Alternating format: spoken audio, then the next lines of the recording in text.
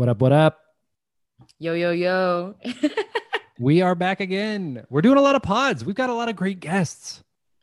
We've been honestly killing it. I feel like everybody we've talked to these last couple of weeks is all people who move their body are athletes, but this last round of human beings has been like really setting the standard for getting out of your comfort zone, doing shit you never thought you were going to do, giving back to their communities, like real representation, real stories, real people. But I mean, that's what we do here, Diabetics Doing Things. We do. And I think, if you have a body, you're an athlete. Shout out to the Nike Corporation for coining that. I don't know if you guys have ever heard of them. Pretty big deal.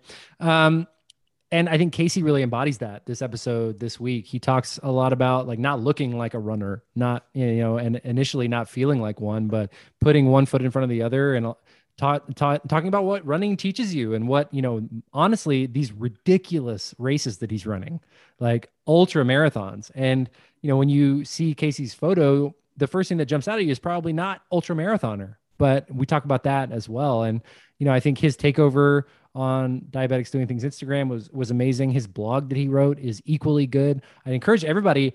I don't even know if everybody even knows all of the things that we do. Like we have blogs. We've got every guest writes a blog. Every guest does a takeover.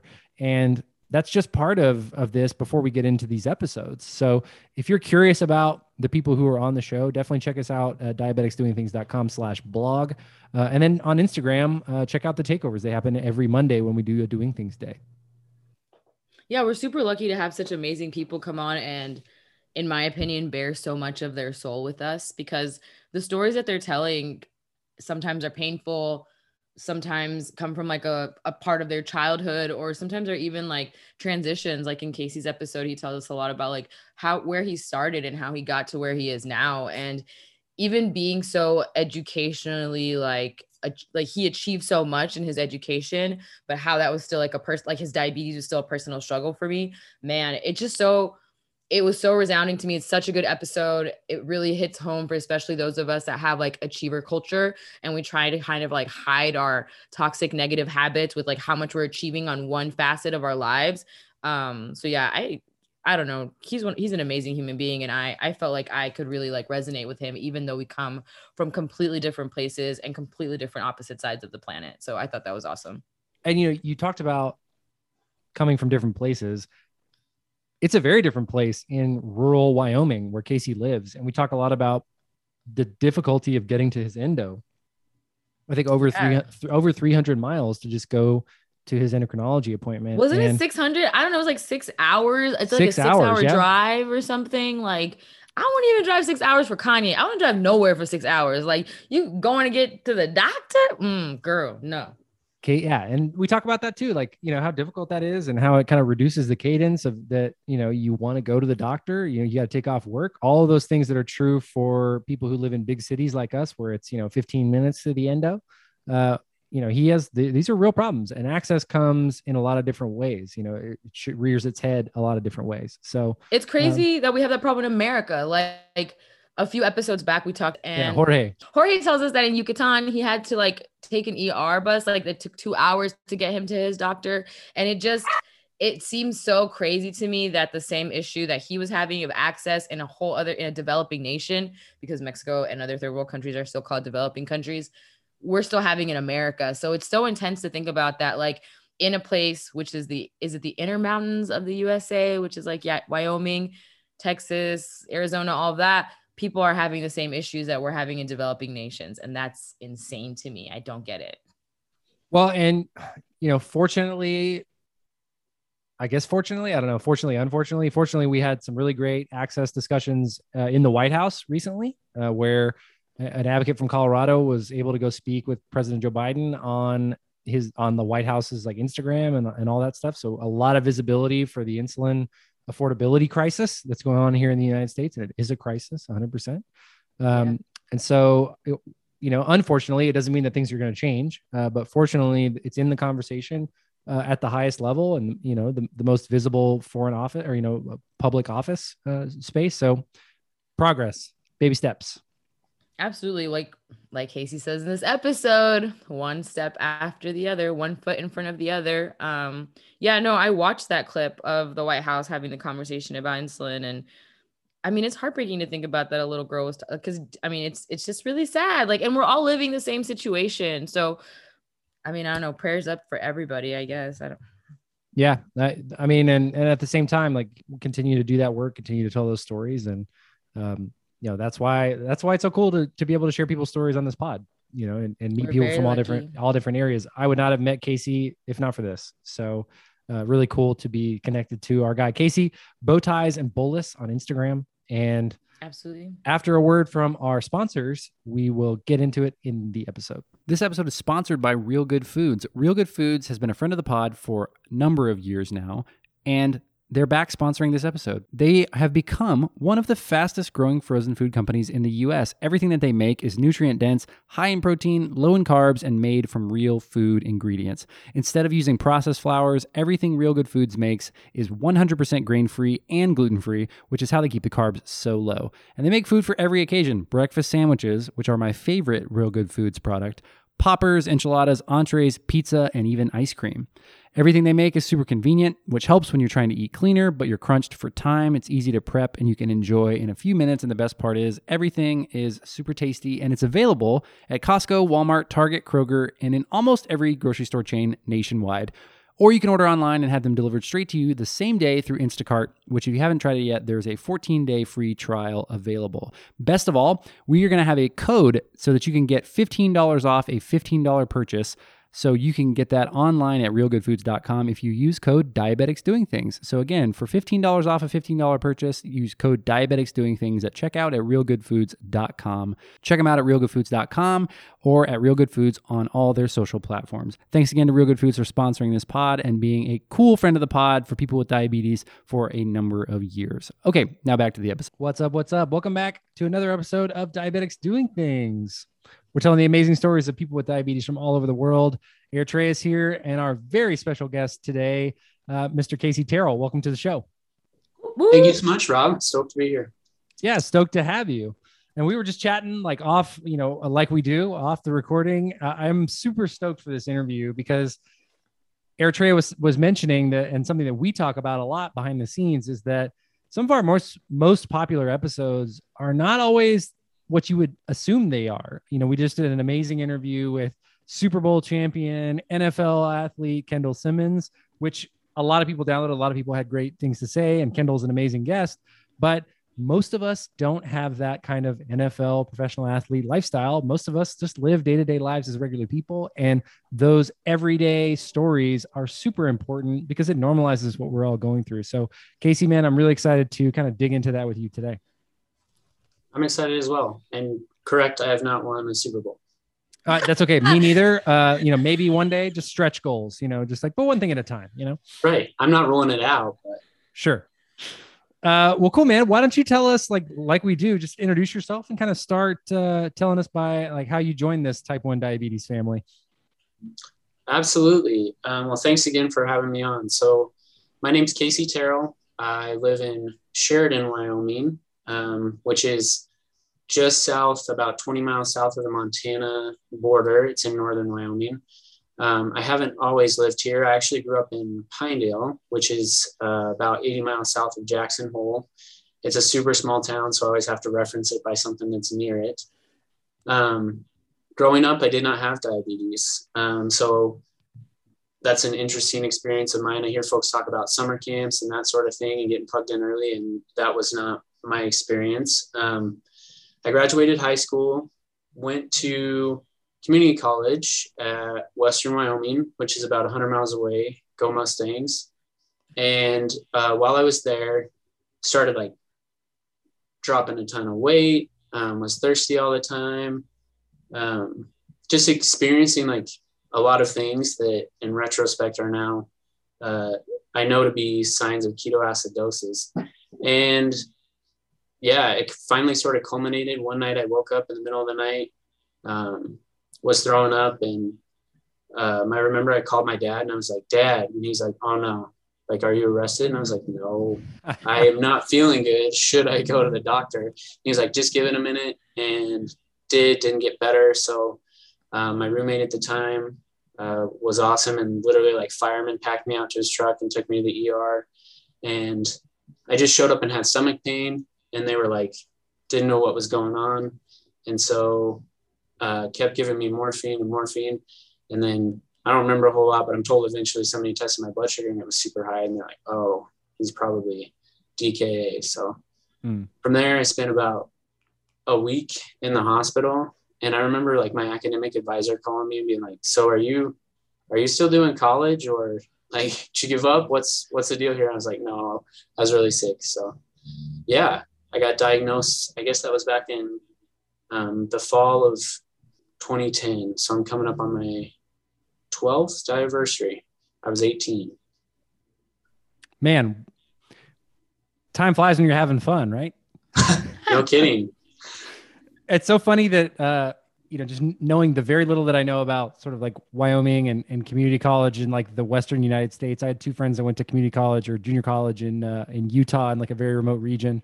And that call to your parents in the middle of the night, like 9 times out of 10, it's probably, hey, I'm in jail. You gotta bail me out. But you had that 1 out of 10, like, no, I'm in diabetic ketoacidosis.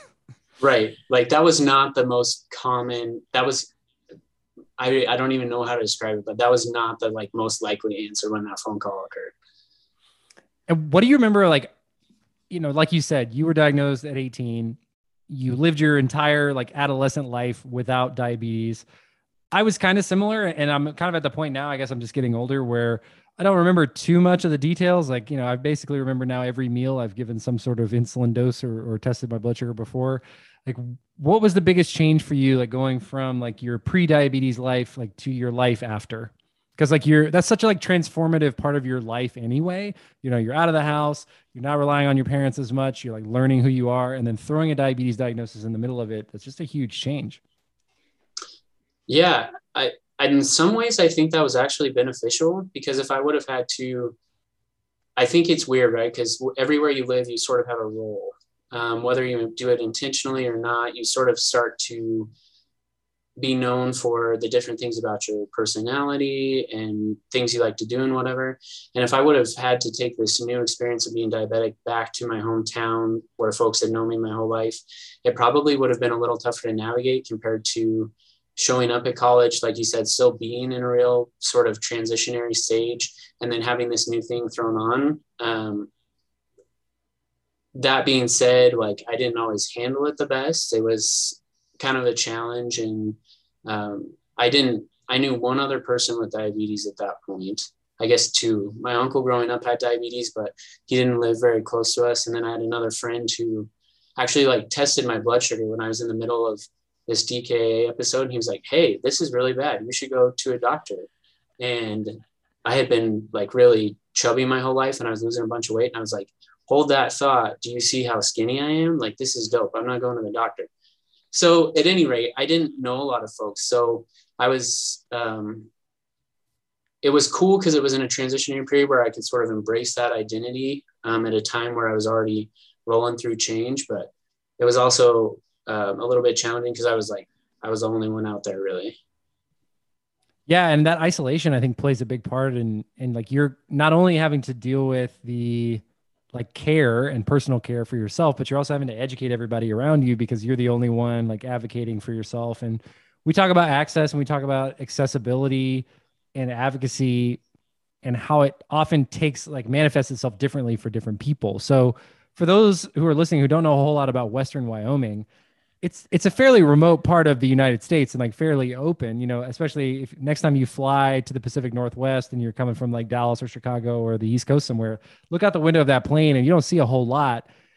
For you, like making trips to the endocrinologist or like, especially during the initial phases of your sort of diabetes onboarding, so to speak. And I was doing the air quotation marks for those who are listening.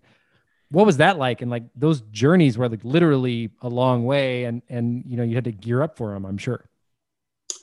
Absolutely. So when I got diagnosed at first, there was not an endocrinologist in town. And so they sent me to a GP, a general practitioner, who was like, here, I'll write you some insulin pen prescriptions about it. And I was like, okay. And then they hooked me up with a dietitian, which like obviously diet's a huge part of all of this, but at the same time, it's much different. Like the approach is much different when you have type 1. So that, as you can imagine, didn't go so hot for a while. And then finally they're like, all right, let's hook you up with a specialist. So from there, I started seeing an endocrinologist in Salt Lake City, which was about like 2.5, 3 hours away. And I appreciated Rob's point. Like there's not a lot out there. Like if you are driving from one place to another and have a low blood sugar, it's not like you can just stop and hit up a 7-Eleven on the corner for apple juice or something. You got to plan.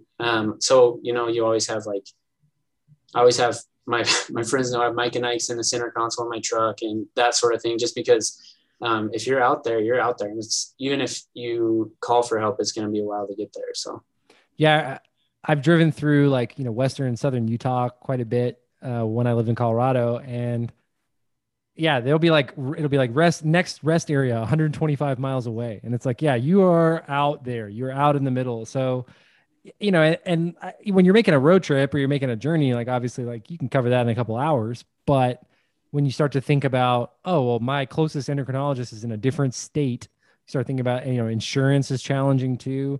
But when you're in Western Wyoming, the closest big city is Salt Lake City, you know, and then it's like probably Denver or like Las Vegas that are probably the closest. And they're in all three in different states, all three a very, you know, big journey. It's not like you're just going to on a whim decide to go to any one of them. So that presents challenges, especially like when you're talking about having to go to the endocrinologist, take off work, you know, make a significant journey. It's also costs associated with it. We've talked about, you know, more recently on the podcast about, you know, people with diabetes in Mexico, and the closest clinic isn't, you know, for a couple 100 miles away. And we deal with that here in the United States as well. Absolutely. It's a weird sort of subset of challenges that not a lot of people face. And so there's not a lot of, I guess, even exposure to it. It's not something you think about. Affordability is huge with our community, and both access, like as far as healthcare providers and insulin and supplies and that sort of thing, but also the idea of accessibility, like geographically, is huge. And it's not just diabetes, it's all sorts of medical issues faced in rural communities. Like I'm from Sublette County, which is, I think, one of the only counties in the continental United States that doesn't have a hospital. So that's huge for everybody, but especially folks that like have a condition like type 1 where it can escalate so quickly.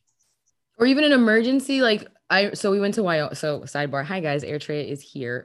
So last year we went to Wyoming for my birthday. We stayed in Centennial, which is like this tiny little town that literally population, Rob, was 16 people. 16 people live in this place.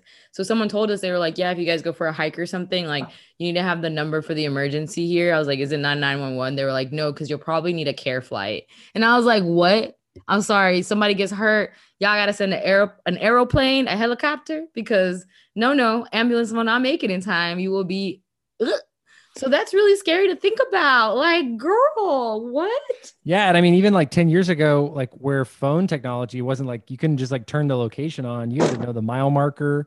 You got to know, you know, where you are. It's pretty remote. And, you know, that's one of the beautiful things about Wyoming, honestly, is how remote it is and how kind of like raw the countryside is. It's very beautiful as well, but it can be really isolating, especially if you're the only person, or, you know, you wrote your blog for us, Casey, like, you know, waking up at 1:30 in the morning to pound your Mike and Ike's in the kitchen. You're all you've got. And that can be kind of a very isolating and, you know, got a little bit of a scary situation from time to time.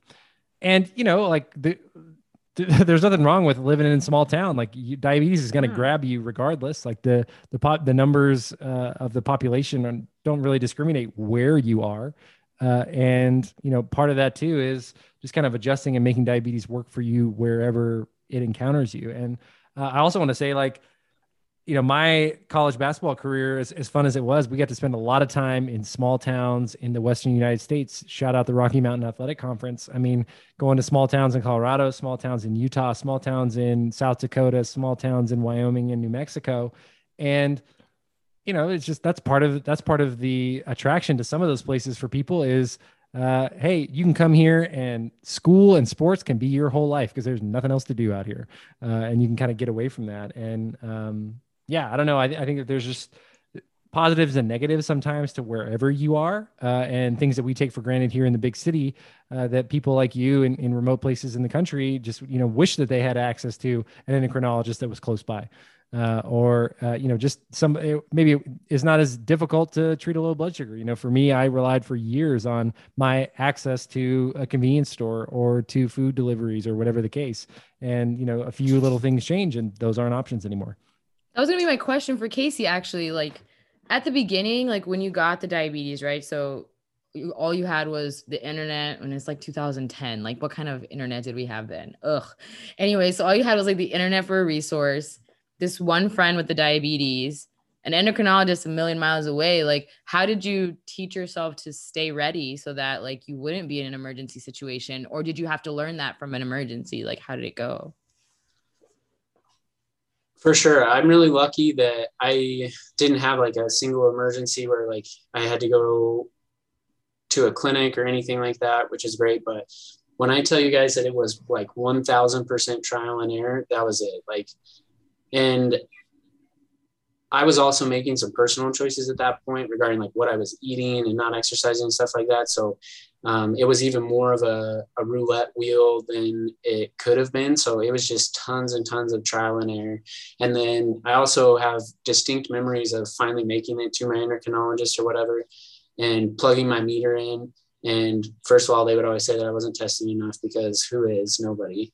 Right. But second of all, they would be like, yeah, you're not doing so great or whatever, they would be like, what's the deal here? And I'm like, I'm just trying to survive, I'm just trying to make it. And so I'm also a very, I guess, driven sort of person. So it was really hard for me to have a check-in once every like however many months it was, which turned into somebody telling me that I was doing a bad job. And then it kind of felt like whose line it is it anyway, where I would be like, you're losing the game. And then they would send me away and I would try and figure out the rules and try and do better. And then I would come back and they'd be like, you did even worse. And I'm like, how? Yeah. The points don't matter. Right. Yeah, exactly. Which it still feels like that, which I'm sure you guys can relate to a lot of days, but like literally zero help is what it felt like. Well, and I think that's such a challenging part of care teams. And, I can't put all of the onus on the endocrinologists or the CDCESs, because, they're just doing the best that they can in that short amount of time that they see as many patients as they see. But, like you said, what's the incentive for you to go back and have a frequency with something that doesn't help you and doesn't feel good? And it's very difficult to feel like you're making progress if the feedback that you're constantly getting is negative or just sort of unhelpful. Totally. And I wrote about this a bit in my blog, but I probably went through, as I sit here and think about it, 2 to 3 endocrinologists before I finally found somebody that I really vibed with. And literally when that happened, it was life-changing. I think nowadays we throw around that term a lot, like I had a cheeseburger and it was life-changing. Maybe there is a life-changing cheeseburger out there. I don't know. But like this, legitimately getting care from these folks has changed how I live my life every day. And I'm so grateful for that. And honestly, shout out to all those folks, because they don't get recognized enough. What was the big thing for you? Like you said, you changed endocrinologists, you changed care providers. Like when did you know that you were in the right spot, that you had found a home, so to speak?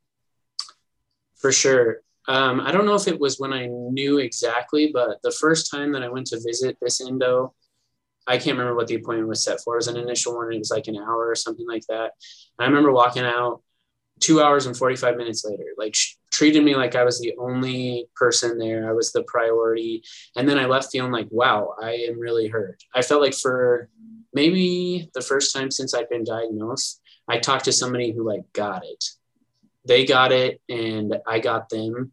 And I felt, I guess, heard and seen in so many of those things that we talk about being important as far as identities and disability and that sort of stuff. But that was the first really big sign for me. And then it's such a, I guess, ecosystem, right? Because if you feel good about it, it's easier to do well with it. When you're doing well with it, it's easier to feel good about it. So momentum, diabetes, it's a real thing. Like life, it's so much about momentum. And how long was that? Like from the time you were diagnosed to the time that you felt that momentum, how long was that? How many years, months, give or take? Probably 8.5 years or so. Man. Yeah. So that's like in the last couple years that you finally like have come into your own. That's so crazy to think about. Man, Yeah. listen to that. Like, and I want to go off on a tangent here, like listeners, 8.5 years in before you found your rhythm, before you found that you were in the right spot, before you started to get that confidence. So if you are out there and you are listening to this and it's been a long time, whether it's been 8 months, 8 weeks, 8 years, it's okay. You may not have found the right mix yet. You might still be searching for that. And your best days could still be in front of you. So don't forget that. It's inspiring. Yeah, absolutely. And I look back now and I would like to tell you guys that like the whole time I was just, bird dogging it. Like I got to find better care, but I seriously was not. It would be like, it kind of felt like the motor would go out in my boat. And instead of like trying to row to shore, I would just be floating in the ocean. I'd be like, it is what it is. I'm headed wherever I'm headed. And then luckily in my life, things happened where folks sort of inspired me to care about me. And then at that point I was like, okay, I gotta start pursuing this. So one thing I would say is to also those folks out there that are experiencing challenge or whatever, it takes time. And also you're worth it. Getting the best care for you, getting something that makes your life better is worth your time. That's absolutely, you should make that a priority because you're absolutely worth it. Yeah, couldn't agree more. I literally teared up. I can't even like follow up that comment. I literally teared up because I think that, so I was diagnosed as a child, everybody knows. And I like for 12 to 13 years didn't do anything about my diabetes because like we're going to die anyway. So that's how I felt. Like I felt exactly how Casey did, just like a boat in the middle of the ocean. And like, who cares? Because nobody's coming to save me. But like, little did I know that I could save myself. So it's like, Casey's absolutely right. And like what Rob said, the best years could be ahead of you. And sometimes it's not as easy as making that decision. You have to make that decision every single day. Like you have to want to love yourself and care about yourself every day. And I think with diabetes, it's so easy to be like, just, take me away, diabetes. It's fine. Make this stop. But it's also just so powerful when you meet someone like Casey, who's like, I'm ready now. Like I'm ready to step into my own self-worth. And that's amazing, man. That's beautiful. Thank you. I couldn't agree more with what you said. So what was I know you said there was some inspiring people. For me, that person was like my brother. Is it like your wife? I know she's an amazing human being. We definitely want to shout her out on the podcast. Absolutely. I have a beautiful wife, Callie, who I've been married to for, it'll be a couple of years in September, which time goes so fast. But I started dating her and I remember when I was sort of in my bad diabetes phase, if we can even call it that. Good and bad's a myth, but when I was facing those challenges, my friends would be like, hey man, you good? And I would always say back to him like, yeah, I'm here for a good time, not a long time. And that was sort of my masking thing of like coping, right? Yeah, I'm not worried about it. Let's just have fun. And so I remember in particular, one time I said that to her and she's like, we were not very serious at this point, but she said something to me like, I don't think that's okay. Like I want you to be here for a long time. I think that's important. And to have somebody say that is super, again, life-changing. I read something one time that was like, truly being loved gives you courage. And I think that's so on par. So I kind of went from like I'm just here for the moment sort of attitude towards not only my diabetes, but just everything I was doing to, once I started seeing a future with her, I was like, okay, I need to be more concerned about my longevity. And then it was, again, a momentum process. Once I sort of started making that switch, I was like, not only that, but I was in terrible shape at the time. I was like, I want to be able to do the things I want to do throughout my life. I want to be somebody that other folks look up to, not because I'm looking for other people's, I guess, approval. Yeah. It's like I want to be strong for them. I want to be even an good example for yourself. You know what I mean? So it's like not even for everybody else. Yeah. Man, I've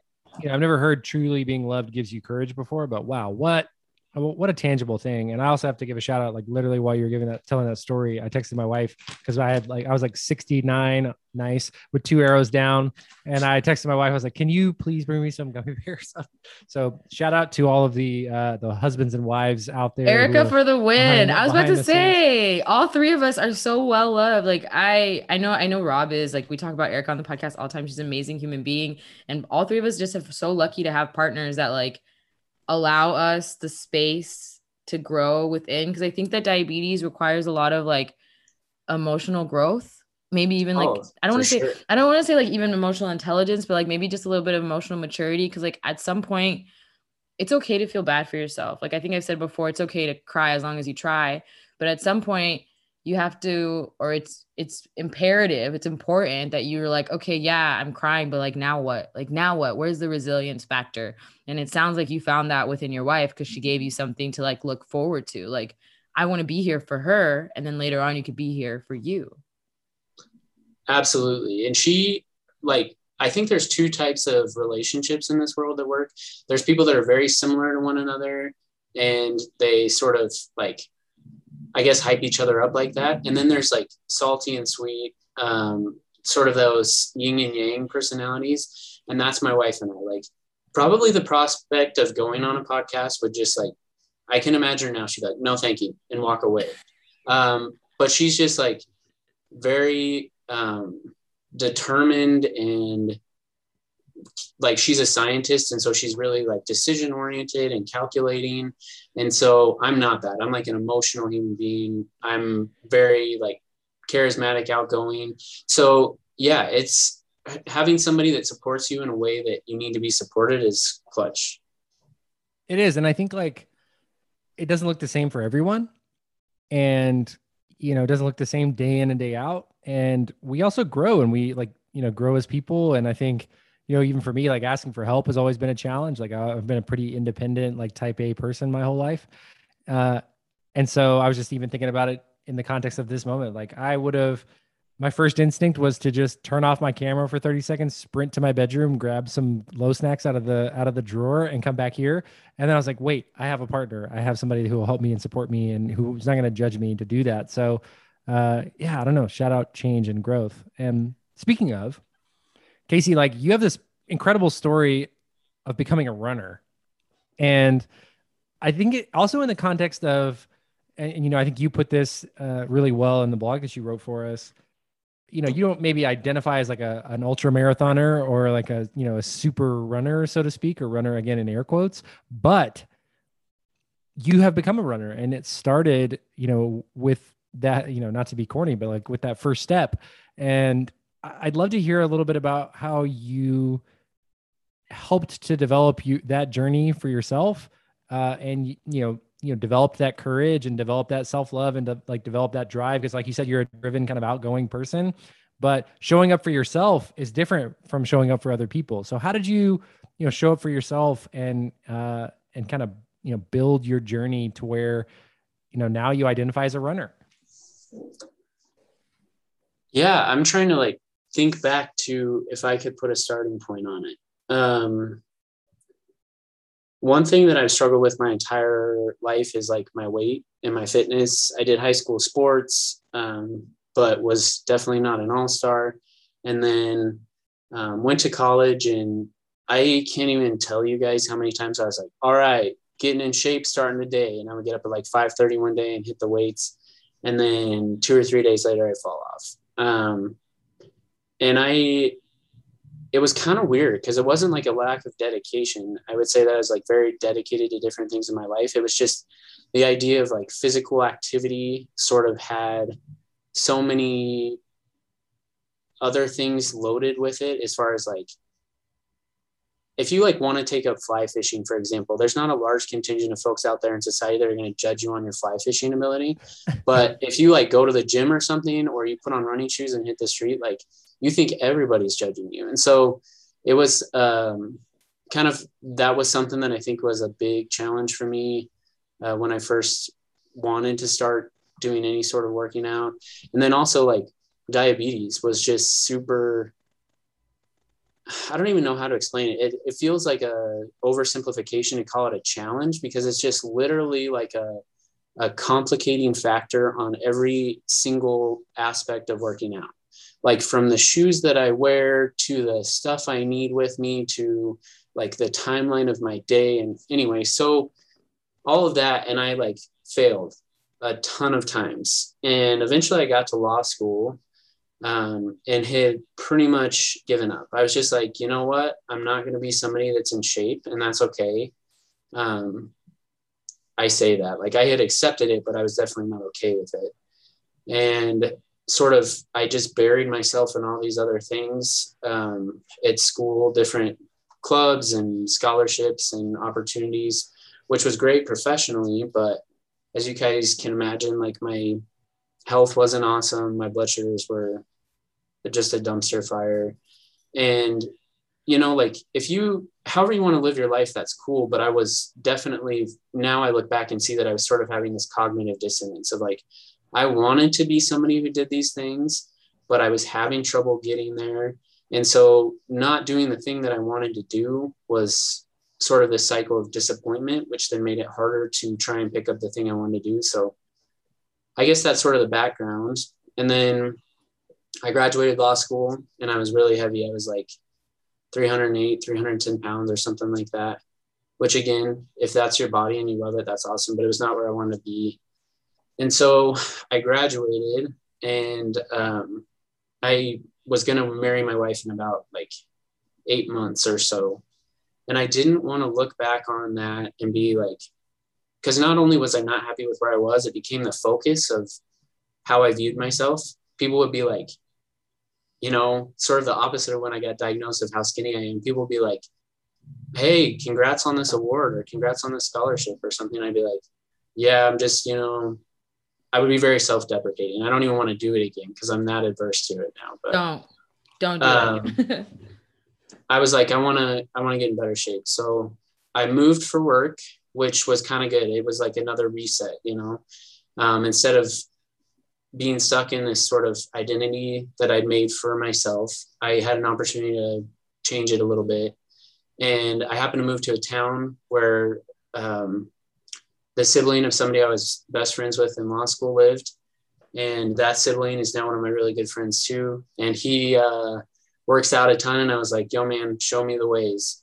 And I remember he's since opened his gym and is super successful. Shout out to Graham. But one of the first times Graham and I went to work out, we like went to the local YMCA. And he was like, all right, let's do legs. And I was like, I'm about it.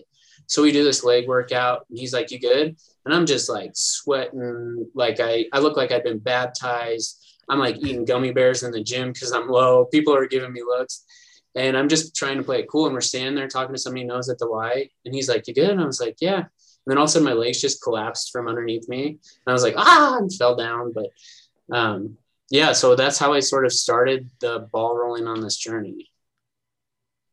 Dang, those first workouts, man. I feel that so bad because I started getting in shape last year, and shout out Josh, who Rob recommended me to. And I dead ass cried. Like I dead ass cried in my car, just like, you wimp. Because it's just like so tough, but it's more mentally tough than it is physically. Like the weights are heavy, but what you're really combating is that guy staring at me? Is he looking at me? Do they know it's my first day? Do they know I suck? Do they know that I'm not a good athlete? Do they know I've never done this before? Like it's all of these like nonsensical thoughts that have nothing to actually do with the workout that you're really like, that like you couldn't even notice your legs were about to give out because your brain was so occupied. Man, my college basketball coach, and I've talked about him a lot, and he and I have a better relationship now. I think that the years have gone by, but it was really hard for me for a long time.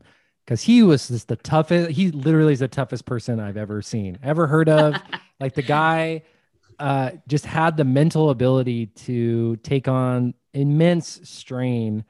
And I mean, like, you know, this is like an aside, but I'll kind of give him a pat on the back here. But like, he was like making very little money as a Division II basketball coach, while his wife was in nursing school, and they had 4 kids under the age of 12, and like actually 5 kids under the age of 12, and like the amount of strain that guy was taking on was unbelievable. And of course he hated us little like college basketball pukes who were, I would hate you like, too. Yeah. Who were like worried about like what girls we were trying to pick up and like if we looked cool on the court or not. Like this guy was like really grinding it out. But he said something that always stuck with me, and I think about it a lot. And it was very simple. The body is strong and the mind is weak. And he's like, you really don't even know what your body is capable of. And like you said, you know, you didn't want to be 310 pounds, and like that, if you are that, that's okay. And you can love yourself and be loved and deserve love at that weight. And it's not about the number, but you don't know what your body is capable of. Like your body woke up every day at that point and carried around and managed that yourself at that weight. And if you start to, invest in your body and explore that and, put that work in, it's amazing to see what it's capable of and like what amazing things that your body can do and what you can really celebrate. And I think I'm finding that as well, as like, as I get older, my body doesn't do as exciting things as it used to do. I used to be pretty impressed with some of the stuff that it could do, and I would try to push it that way. And now I'm more of like, oh, well, like I can't maybe adapt as well as I used to, but like, wow, look at what I can do without pain today, or look what I can do. Look what I can do today and still be in position to do something tomorrow. And look at that longevity. And I think also like shout out friends, Josh, the trainer that Eritrea has mentioned, is one of my oldest friends. And I went to school with, and was an incredible athlete in his own right. And I mean, she's talking about hard workouts. Like this man trains Ezekiel Elliott, like the Dallas Cowboys, like starting running back. This is the only man I will ever let me cry. Josh can make me cry. And like, but you got to show up. And I think, shout out to your friend Graham. Like you said, today he opened a gym, or he runs a gym, but he was willing to be available for you. And I would say one of my favorite things that I've heard recently, like LeBron says it, and a couple of like trainers on Instagram that I follow say it, like the best ability is availability. And if you can have a friend who's available for you and shows up for you when it's inconvenient for them sometimes, and they have nothing invested in it other than just being there for you, and hold on to those people. And, shout out for you, obviously, like, you had to coach yourself to not look to the left or to the right and show up for yourself. How did that manifest? Like, cause I think that, you ran a pretty significant race, if I'm not mistaken. I don't know if it was a marathon or half marathon or what, or a 5K or a 10K or whatever, but you started from somewhere and you got there. How did that manifest itself for you, like emotionally and mentally? Absolutely. So as far as like the mechanics of it, I started at that point, and then I remember in the spring, after making some other friends that did races and stuff, I like mouthed off about getting in shape, and they're like, oh, you should come check out this race. And I was like, done. So I showed up, ran my first 5K in the rain, and it was miserable. And then like, it's kind of this peer pressure thing, right? Like you do one race and you see the folks there, and then you're just around town. They're like, hey, you're signed up for this thing like this weekend, right? And you're like, oh, I got the thing. And they're like, come on. But so I went from a 5K to a 10K.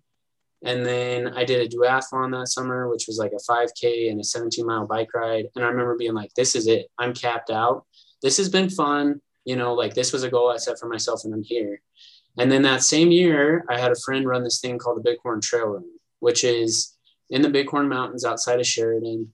And he did the 32-mile race. And he was just like a dude like me. And he did this, and it mangled him. He was wrecked for like 2 or 3 days. And there's like, I talk about it with my wife and a friend of mine, Austin, sometimes, but like, I think there's people in this world, and I don't know how to describe it, but some of us just have a little fire in our belly. And so I saw him do that. And the first thing I thought was like, you're miserable. And the second thing I thought was, but could I do that though? Like, is that possible? And I'm thinking about diabetes and whether or not I can manage that and where I'm at. And so the next year we signed up to do the shortest length that the Bighorn has, which is an 18-mile trail run. And that was the year of COVID. And so the race got called off, but a couple of us that live here locally were like, you know what, we're going to do it. So we all showed up like distance that day and ran the dang thing. And again, I was like, that's it. I've capped out, this is my Hall of Fame. I'm done. And then I remember telling people that. And then like 2 weeks later, I get a phone call from my buddy. He's like, hey, we're doing the 32 next year. And I remember I'm pretty sure I just hung up the phone on. I was like, I don't need that nonsense in my life. But again, that fire in my belly, I was like, but could I? And so signups for this run are on Christmas, the year that it's going to happen, or I guess the year before. So Christmas came around and I was like, all right, I'm all in. So I signed up in December and then trained really, really hard until June. And then June 19th, it took me like 12 hours and 26 minutes, but I ran 32 miles. Man. I'm going to Trigger warning, I say a bad word. Holy fucking shit. Like 32 miles. Yeah, Rob says I have to warn you guys now when I say bad words. But anyway, wow, Casey, like, bro, I'm over here tripping because I can run for like 12 minutes without stopping. This man said I was out here for 12 hours. Wait, so I gotta know, do you run the entire time? Like, even if it's like really, really slow, do you ever just like take a break and start walking? Oh, for sure. That's kind of one thing that I like about trail running compared to like marathons is you're not expected to just go out there and sprint the whole time. Like the terrain is more challenging, and it's sort of like I like that a little bit more because it requires grit, right? Like if you put a marathon person at the bottom of, I'm thinking of one particular hill on this course that everybody calls the wall, and it's just like a quarter mile, and it's trigger warning, damn near straight up. And if you put even like a trained marathon athlete at the bottom of that, they're gonna be like, probably not. But you know, like you just put one foot in front of the other, and that's what it takes, and that's what I like about it. But well, yeah, so definitely walk sometimes. I want to like say even folks that run marathons are like thinking about running a marathon. Like I walked on my half marathon, like a couple, like, you know, probably a mile out of the total. And I was like, you know, I wasn't dragging, but I was trying to catch my breath, trying to recover because whatever, ex-NBA man. Didn't you like hear about that marathon like 1 week before? And then you were like, yeah, don't do what I did. Okay. Don't do what I did. But, you know, like go at your own pace. You know, I think like, there's people like David Goggins who are like these crazy like endurance athletes who just have this ability to go to this level that most people can't tap into, and you know they run with broken shins and feet, you know, because they've run 100 miles, you know, but not everybody's like that. And I think, you know, if you come to the wall on your 32-mile race and you've got to go up a quarter mile and it's really steep, you're in Sheridan, Wyoming. It's a very you know, remote and like, you know, mountainous region, high altitude. That air is crisp and it goes out of those lungs real quick. Give yourself a breather, you know, take those obstacles one step at a time. But Casey said something that makes me like, just like, it blows my mind. Like when you said 1 foot in front of the other, Casey, I think that's like the quote of your life, man. Like with the diabetes struggle, with the getting there struggle, like it's okay to take your time, just 1 foot in front of the other. That should be the name of this episode, Rob. Like that I know it's really simple. I know it's something that people say all the time, but like when you said it just now, it blew my brain. Like it literally was just like, that's exactly what this is. Just one step at a time. Wow. And I think that I love that for a lot of reasons, but the main one is I think a lot of us nowadays, whether it's with diabetes or just anything in our lives, we sit around and we're like, dang, I wish that I could be in X position. And you think about the steps that you could take to get there. And you think about the first one and you're like, that's not going to do much for me. But when you're able, and I think that's why everybody should do an ultra marathon. And I don't mean actually do an ultra marathon, but something like that. Like set your mind to do something, have folks hold you accountable, find resources and make it happen. Because when you can demonstrate to yourself that it's those small steps, whatever they may be, that results in this big change, then you apply that to every other aspect of your life, like hobbies, relationships, work, whatever it is. Like you can figure it out one day at a time. I learned from paying a lot of money to my therapist that the way that I talk to myself is I am capable. And that's my internal monologue. And I think that a lot of that comes from my diabetes. A lot of that comes from my background as an athlete or as an entrepreneur. And that's just like manifested itself a lot of ways in my life. And understanding that has helped me get over a lot of like, you know, personal issues. But one thing that especially when I was going around speaking a lot prior to COVID, people would run into me and, you know, when you go to these diabetes events and you're like a featured speaker, it's kind of like a celebrity moment. And sure, it was great. And I missed that. And hopefully we'll be able to get back to that sometime when it's safe. But the first question people would always ask is like, well, how do I get what you have? Like, how do I get to where you are? And my answer in that in my presentations is always change your metrics, because your day one is not going to be the same as somebody's day 100. If you're showing up to your first ultra race and you see David Goggins, you're like, that's the guy, I'm going to follow him. You're probably going to be in trouble and you're going to feel bad. And you're going to, you know, because that comparison is the thief of joy. And so, you know, when people are like, oh, well, I would love to start a podcast, or I would love to start a YouTube channel, or I'd love to start an Instagram or something, my words to them are always start, because like another runner thing like this, put one foot in front of the other, but a journey of 1,000 miles starts with a single step. And then, the hardest part is step 100, 150, when nobody's cheering for you. You don't have, there's no big finish line in sight. There's no sponsor deals. There's no million subscribers or any of those things that like sound good or other people want. It's just you and the road or the trail. And you've got to reach in and inside of you and show up for yourself. And I think that whether you're on your kitchen floor at 1 a.m. pounding Mike and Ike's or orange juice in your kitchen, or you're on mile 10 of a 30-mile race, or you're on day 2 of 100 days of some health journey or whatever it is that you're doing, or you're starting a new job, or you're meeting someone and dating someone new, showing up for yourself in those moments when nobody's cheering for you, or where you find out what you're really made of. 1,000%. And I think one thing that I'm guessing you would agree with me on is a mistake I used to make is not every step has to be forward, especially when it comes to diabetes. Like, preach. There are so many times, I can't tell you guys how many times I like went on a run or was at the gym and had to cut off a workout early or cut off to the side and do something to figure it out. That happened during my 32-mile race. I got to the top of the wall and I was like a little bit dehydrated. My blood sugar was low, and I like my Dexcom wasn't telling me that yet, but I could just feel it like in my bones. And I remember sitting down, I'm literally in the middle of nowhere at the top of this canyon. And I remember just doing a quick assessment of like, okay, if they're going to get me out of here, it's probably going to have to be by a helicopter, because it's going to take a lot of folks a couple hours to pack me out. And at that point we're done. But at any rate, I remember just like thinking like, okay, I'm not going to let this end my race. It's a challenge, but I'm like, let's evaluate, let's adjust and move forward. And whether that's like on the span of a day, like you do a workout, you give it hell, and then you have to quit early, like getting up the next day is the critical thing. And another thing that Eritrea said earlier that I really appreciate is she's like, when you go to the gym and you're like, what are these people thinking of me? Are people judging me, whatever? One thing that I've struggled with throughout this whole journey is like identity, right? I remember thinking back in the day, you're out of shape, you're diabetic, there's like all these really negative things. And I remember one of the hardest things about starting to work out was not the physical pain. It was looking back and like sort of reconciling, who am I? Like, am I the person that's going to stick with this? Am I the person that's going to put one foot in front of the other? Am I the person that finishes races or commits to races and then runs them?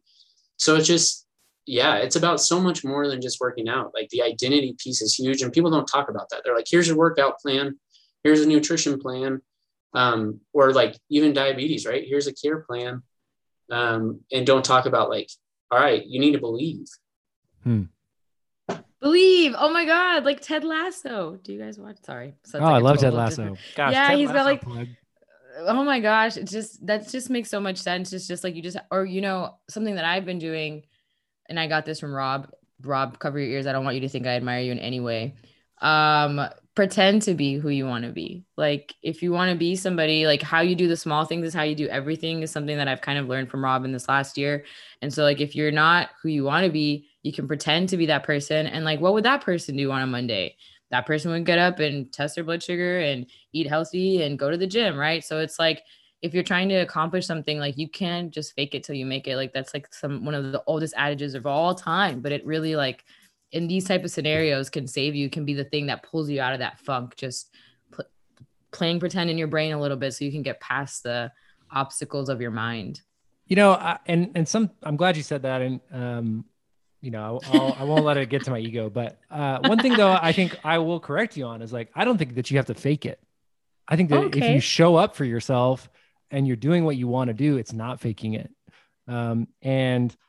I read this book called The Master Key System a few years ago, and it's basically like say, do, be. And, if you say like, I want to be rich, then you just do what rich people do, and then you will be a rich person, and it's like, or you say you want to be fit, then you just do what fit people do, and then you will become a fit person. It's just to say, I pretend to be rich every day. I'm still broke. Well, hey, maybe we need to dig in and understand what your definition of it is. But like at the same time, like words have power. How you do what you do makes you who you are.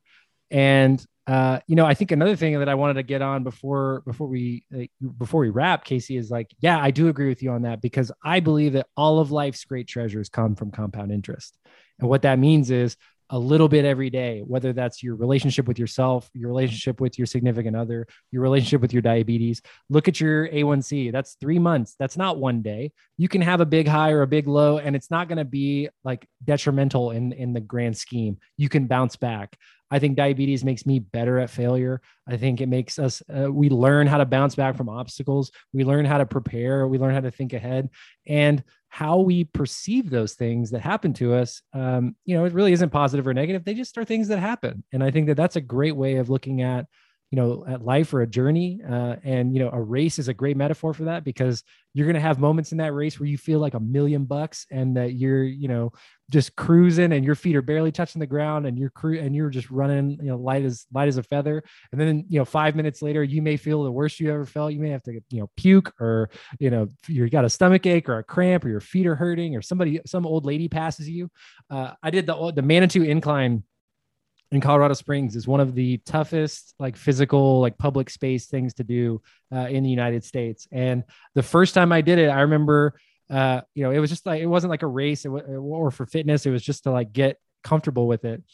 And these old ladies, with ski poles, passed me, and they were in their 70s, and they do it every weekend. But I was like, wow, I should definitely beat them. And I definitely did, but I felt like crap afterwards, because I wasn't prepared and I had no experience, and they did it all the time, and they paced themselves, and they knew how it was working. So don't compare your day 1 to somebody else's day 100. Don't think it's going to always be, sunshine and rainbows, because there's some, I'm sure you're going to hit that wall. You're going to hit that quarter mile where you got to scramble up those stones.